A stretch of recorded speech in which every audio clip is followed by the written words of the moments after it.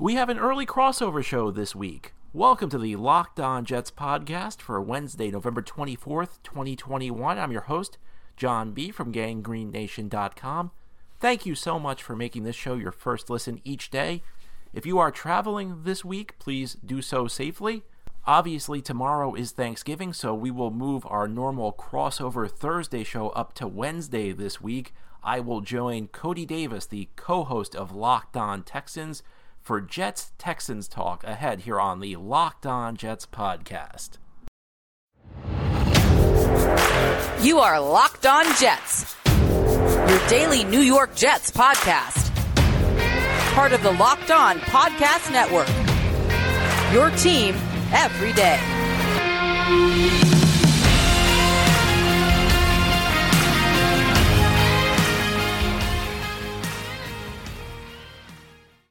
Happy Thanksgiving, Jets fans and Texans fans. We have a crossover episode of Locked On Jets and Locked On Texans.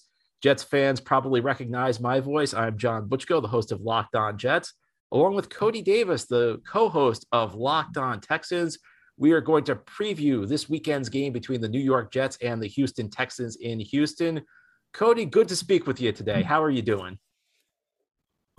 Doing well, my guy. I'm just ready to enjoy my Thanksgiving dinner. I'm not going to lie. I think Thanksgiving might be my favorite holiday. I'm not just saying it because of NFL football. I'm saying it because I love to eat. And of course, Thanksgiving is associated with eating. Well, now we have our teams playing this weekend, but I think this might be the most controversial question I ask, and maybe the one that leads to the most heated debate. What is your favorite Thanksgiving side? It has to be dressing. It has to be dressing. I love dressing. Actually, I can just eat dressing by itself. I don't care about no turkey. I don't care about ham, anything like that. I can just eat dressing by itself, literally 24/7. It's one of my favorite foods, period. I would go mashed potatoes, but you gave the only other answer I would find acceptable. So we're off to a great start, Cody. Awesome. All right, well, Coty, let me begin by asking you, how did the Texans go out there and beat the Titans last weekend? I know the Texans have gotten off to a rough start this year, just like the Jets have, and they go out and beat maybe the best team in the AFC. Yeah, first and foremost, I do want to point out, because I am a journalist and I am someone who look at everything in its totality. And I do want to say that, the Houston Texans, even though it was nice seeing them get a win, especially considering that they ended an 8-game losing streak, you got to take into consideration that this was a Tennessee Titans team that did not have Derrick Henry. They did not have Julio Jones. And in the first quarter, they also lost A.J. Brown. So it was kind of like they was beating up on a wounded animal that was a little bit already wounded. But kudos to the Houston Texans at the end of the day. What I would say first and foremost, that game on Sunday, especially in the first half, showed a theory of mine that I've been talking about this entire season. The fact that if Tyrod Taylor never went down with that hamstring injury, I'm not going to sit here and say that the Houston Texans will be a playoff caliber team, but they would be more so of a respectable team and a little bit more competitive, because when you take a look at that game, especially when you can consider the weather, Tyrod Taylor was the quarterback that, kind of helped set the tone for the Houston Texans, recording not one, but 2 rushing touchdowns. And plus, you also got to take a look at the defense, which is something that, you guys might have to pay attention to on Sunday. The Houston Texans defense, I know this might sound crazy coming off an offseason where we lost J.J. Watt, but this is arguably, one of the best defensive teams I've seen from the Houston Texans over the last decade, when you consider, 1, how this team was put together, and 2, the talent that they lost. So, this is a defense that has recorded 10 takeaways over the last 2 games. They recorded 5 against the Tennessee Titans. And when you take a look at how well the defense has been playing, plus Tyrod Taylor being back from that hamstring injury, that is a recipe of how the Houston Texans were able to upset the Tennessee Titans and win. How would you like to be the Titans this year? And you have all these amazing wins over great competition. And then you've lost to the Jets, and you've lost to the Texans. Hey, look, at the end of the day, the Tennessee Titans are still sitting at 8-3, if I'm not mistaken. And I know they have two embarrassing losses. I think, those two, the loss against the Texans, the loss against the Jets are two games where they could look back and be like, man, we let those two slip away. But I would rather be 8-3 than 2-8 right now, heading into week 12. Well, as a fan of a fellow 2-8 team, I think I have to agree with you on that. So you mentioned this Texans defense is better than you might expect. Who are some of the key players on this unit now that J.J. Watt is gone? Well, the number one key player that may or may not be playing on Sunday is John Grenard. That is a guy who the Houston Texans consider their foundational piece throughout this rebuild. I mean, he has looked really good as the Texans' new defensive end recording. I believe he had 6.5 to 7 sacks on the season. He has a foot injury, but when you take a look at this Texans defense, you got to keep in mind that John Grenard is just one part of a really good and a really solid defensive front. And when you look at the rookies like a Roy Lopez, when you take a look at a guy like Jacob Martin, when you take a look at a guy like Ross Blacklock, those are guys that has been getting after the quarterback, making it hard for the running backs to find their gaps. That front four has looked awesome throughout the season. And even with the win on Sunday, the front four of the Houston Texans defense is still arguably, in my opinion, has been the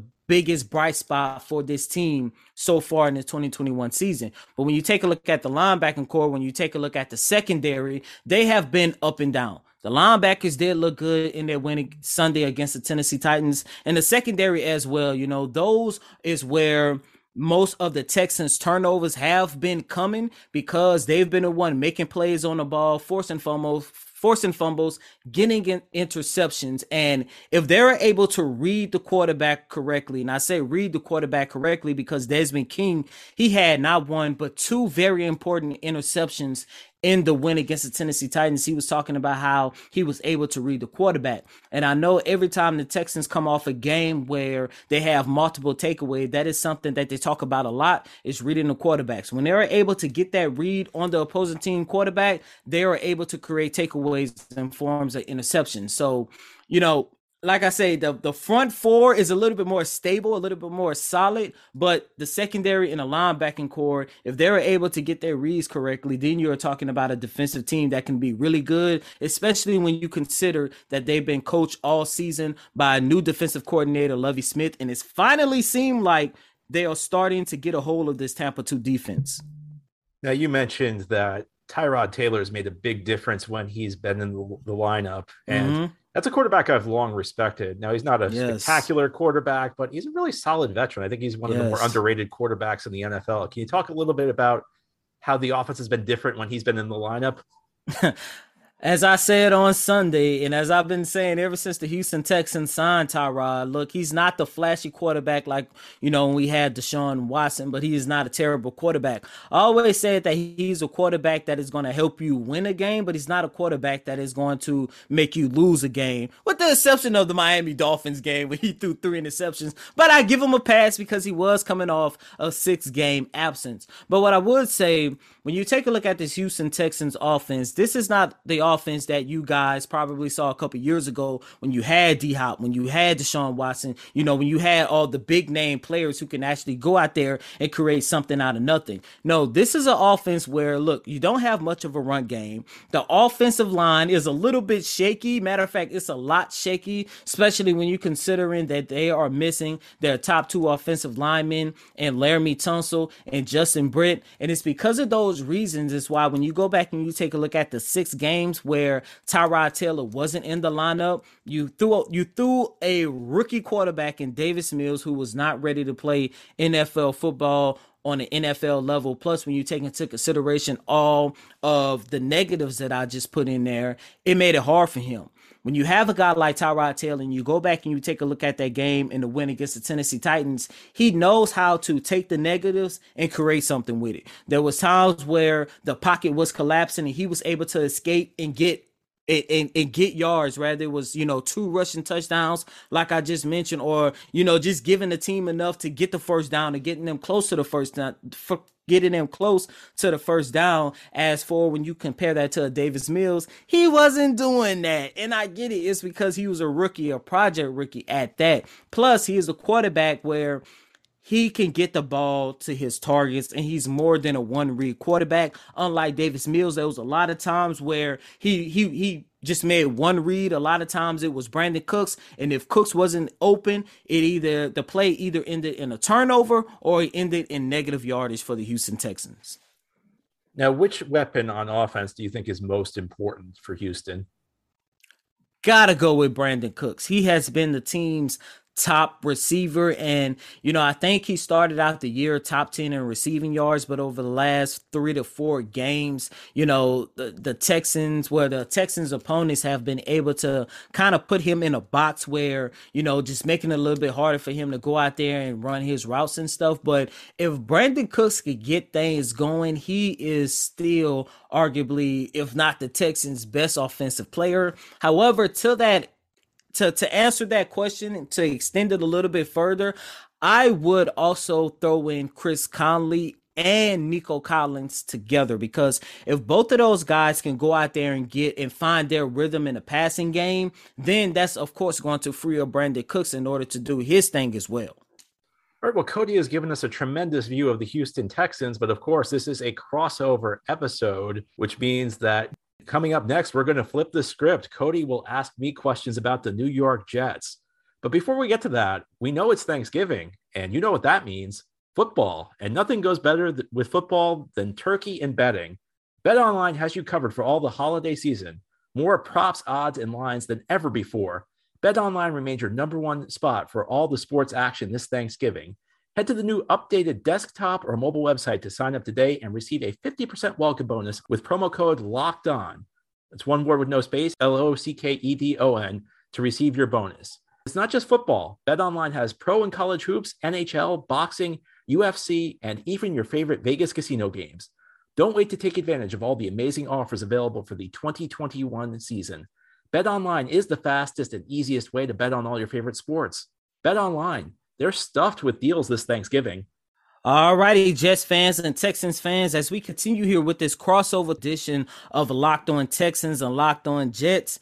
John, you guys have a quarterback who's been under a microscope when healthy. How has the Zach Wilson experience been in New York? And do you believe that we're actually going to have an opportunity to play against a rookie quarterback who has missed, what has it been now, like 3 or 4 games? It's been 4 games, and yes, you will. The report came out Tuesday night. Zach Wilson will be in the starting lineup on Sunday. He returns after missing 4 games. Jets went 1-3 in those games. It will be interesting to see how he performs. Up to this point, I got to be honest with you, Coty, there's been more negative than positive. Now, there have been some good moments. I thought his first game against Carolina, he took some big hits in the first half and bounced back and played a very strong second half, almost led the Jets back from a big deficit. He also played really well in the Jets upset over Tennessee. All we talk about is our 2-8 teams beating the Tennessee Titans. Well, Zach Wilson had his best game that week. I say Zach Wilson's almost like 2 different quarterbacks. Outside the structure of the play, he's dangerous. He has a big arm. He keeps his eyes down the field. He can take advantage of a broken play. You see the flashes, the playmaking ability that made him the 2nd overall pick. When he's been in the pocket this year, it's been more of a struggle. He's struggled to read defenses. Now, to some extent, that's what you expect from a rookie, but I think it's been a little disappointing, a little disconcerting that even a lot of basic coverages have kind of confounded him at various points. Week 2 against New England, he threw 4 interceptions, and it wasn't really anything Bill Belichick did. He was just throwing to covered receivers, and that's been kind of a theme. Another theme is that on a number of his interceptions, a number of his errant throws, he's had open checkdowns and he just hasn't taken them. So it's a bit of a learning curve. And I think rookie quarterbacks always come in with expectations that are probably a little bit too high. I think Zach Wilson's got a lot of potential. I'm not giving up on him yet. Again, I watched him last year at BYU. I watched every snap he took in the offseason before the Jets drafted him. And I said, you know what? I think it's going to take a little bit of time for him to develop. I think it's a question. How much has this 4 weeks on the bench done for him? I think that there can be a different perspective when you're watching somebody else run the offense. I think it got to a point where maybe he was letting some of the struggles get into his head a little bit. So maybe a little mental vacation could help out. He comes back with a fresh approach. He doesn't have the weight of his recent struggles weighing him down. So it'll be interesting to see what we get out of Zach Wilson. You know, you hope to see progress. A lot of this Jet season, the success or failure of it is based on how Zach Wilson progresses. And if he finishes the year strong over these final 7 games, it's going to do a lot to make us forget the struggles in the early part of the year. And to that same point, I do want to ask this question.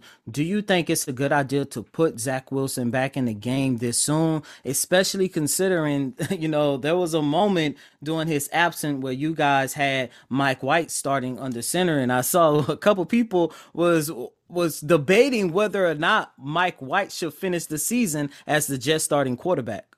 Well, listen, Mike White had a phenomenal game against Cincinnati. He threw for 405 yards. That came out of nowhere. Coty, I got to tell you, I was going back to training camp, and I went to a couple Jets training camp practices. I watched all 3 preseason games. I watched Mike White, and I said, man, if Zach Wilson ever goes down, the Jets are in big trouble because Mike White can't play in the NFL. And of course, Mike White goes out and throws for 405 yards, which, hey, I've been wrong about the Jets plenty through the years, and most of the time when I'm wrong about them, it's because guys I think are going to be good end up stinking. So I'm kind of glad for once to be wrong in the opposite direction. Look, Mike White went out against Buffalo, and I think he kind of fell back to earth. You look at the game he played against Cincinnati, I think on some levels it's kind of an anomaly. It's very difficult to throw for 405 yards without throwing a pass more than 15 yards down the field in the air. I think the Bengals defense kind of led into that. I think part of the story is the Bengals weren't that good. Mike White conceivably could be a backup. Maybe he is, maybe he isn't.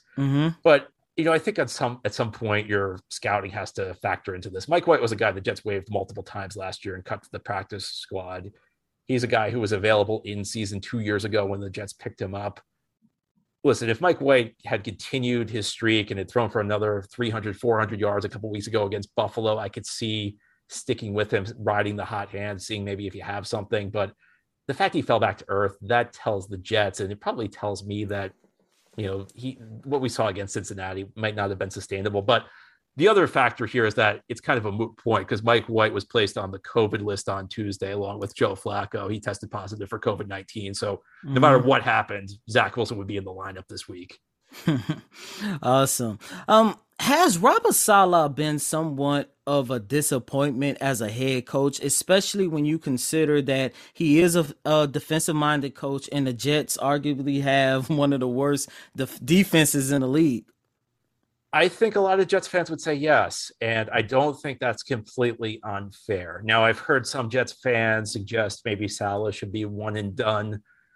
To me, that's probably taking it a little bit too far. But look, I have to be honest with you.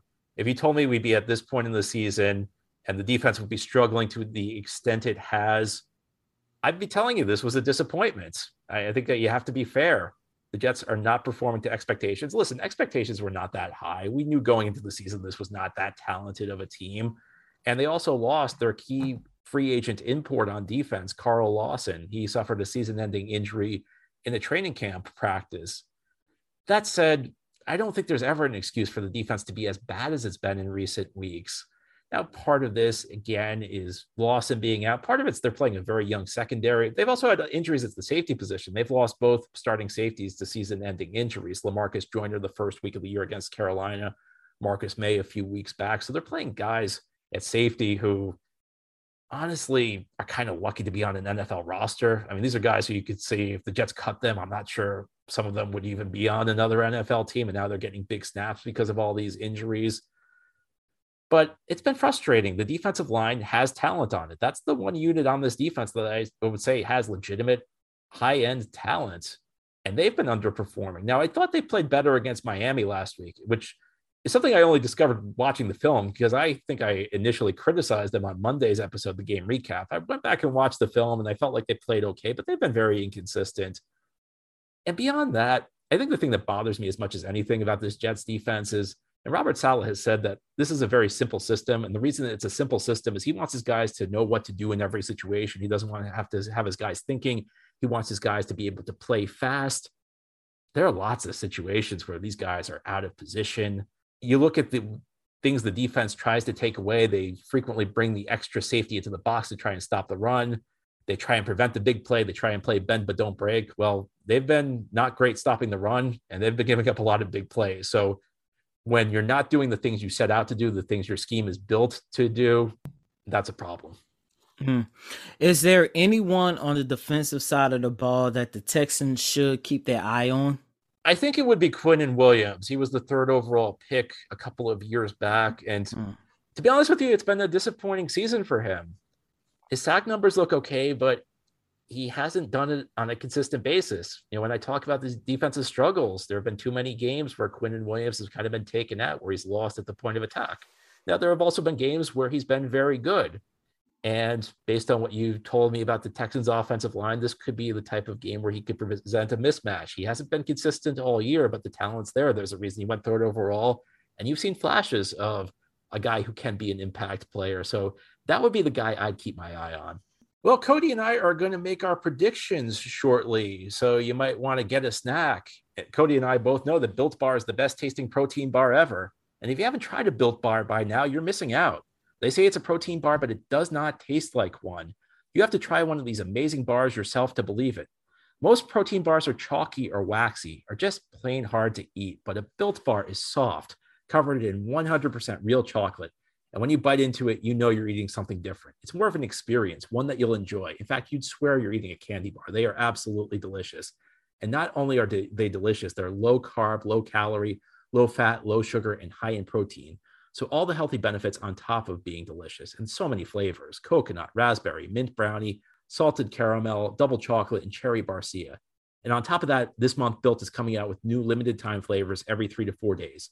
So check their website often. You don't want to miss out. Go to built.com and use promo code LOCKED15. You'll get 15% off your order. Again, it's promo code LOCKED15. It's one word with no space, LOCKED, number 1, number 5, for 15% off at built, BUILT.com. Well, we are going to close out our crossover episode, Locked On Jets, Locked On Texans. I'm John of Locked On Jets, along with Coty, Locked On Texans. Coty, how do you see this game playing out? Well, it's kind of tough because the Houston Texans are in the situation that myself and my co-host John talked about a couple of days ago about, you know, if the Texans continue winning, that means that draft stock is going to fall. Prior to Sunday's game, they were sitting at number 2, but after Sunday's win, they're now sitting at number 4. But I do believe that the Texans might have one more win in them, and I think that win could come Sunday against the New York Jets, unfortunately. I'm sorry, John. I'm sorry, Jets fans. So I think I'm going to go 21-7 Houston Texans way. I think just solely off the fact that the Texans are coming into this game fresh off a win against one of the best teams in the league. Tyrod Taylor has another game under his belt, and you know, Zach Wilson, you know, he's been out 4 games, and I think he's going to come in a little bit slow, maybe a little bit rusty. And I think because the Texans defense has been playing so good over the last couple of weeks, even in their losses, I think that is something that might be an opportunity for them to exploit going up against a rookie quarterback who has, as you mentioned, who's been out for what, 4 games? 4 games, yeah. Yeah, so I got the Houston Texans 21-7.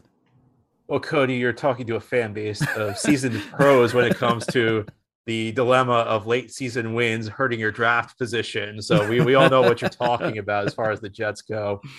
And as I said to Coty before we began recording, Texans fans should be rooting for me to pick the Jets, because listeners of Locked On Jets this season know that I have zero feel for this team.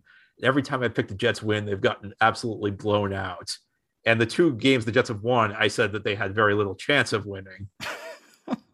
And as much as I probably should pick the Texans because of that, I'm going with the Jets. Okay. So I guess maybe your Texans fans should be happy, Coty, but I feel like coming off that win, maybe it's time for a letdown for the Texans. I feel like The Jets are playing badly. They've been hearing nothing about how bad they've been the last couple of weeks. I'm hoping Zach Wilson goes out and plays better this weekend. And the Zach Wilson factor kind of makes it easier to root for the Jets, even though it's hurting their draft positioning. Because look, if your young quarterback goes out there and plays well, you're not going to complain about a win. That's the most important thing. Yeah. I'm going to go Jets 21, Texans 17. So Texans fans celebrate. You're on your way to a blowout win now because I made that prediction. Well, we only had one comfortable win this season. That was, of course, the week 1 victory against the Jacksonville Jaguars. So, maybe this will be, I don't know, but who knows? Well, Coty, I hope you have a very happy Thanksgiving. I hope all you Jets fans and Texans fans out there have a great Thanksgiving. Please be safe when you're traveling. And let's look forward to a great game on Sunday. Sounds good. Awesome, my guy. That's our show for today. Thank you for listening. This has been the Locked On Jets podcast, part of the Locked On Podcast Network. As always, if you enjoy the show, subscribe to it and leave it a 5-star review. Have a great Wednesday and happy Thanksgiving, everybody.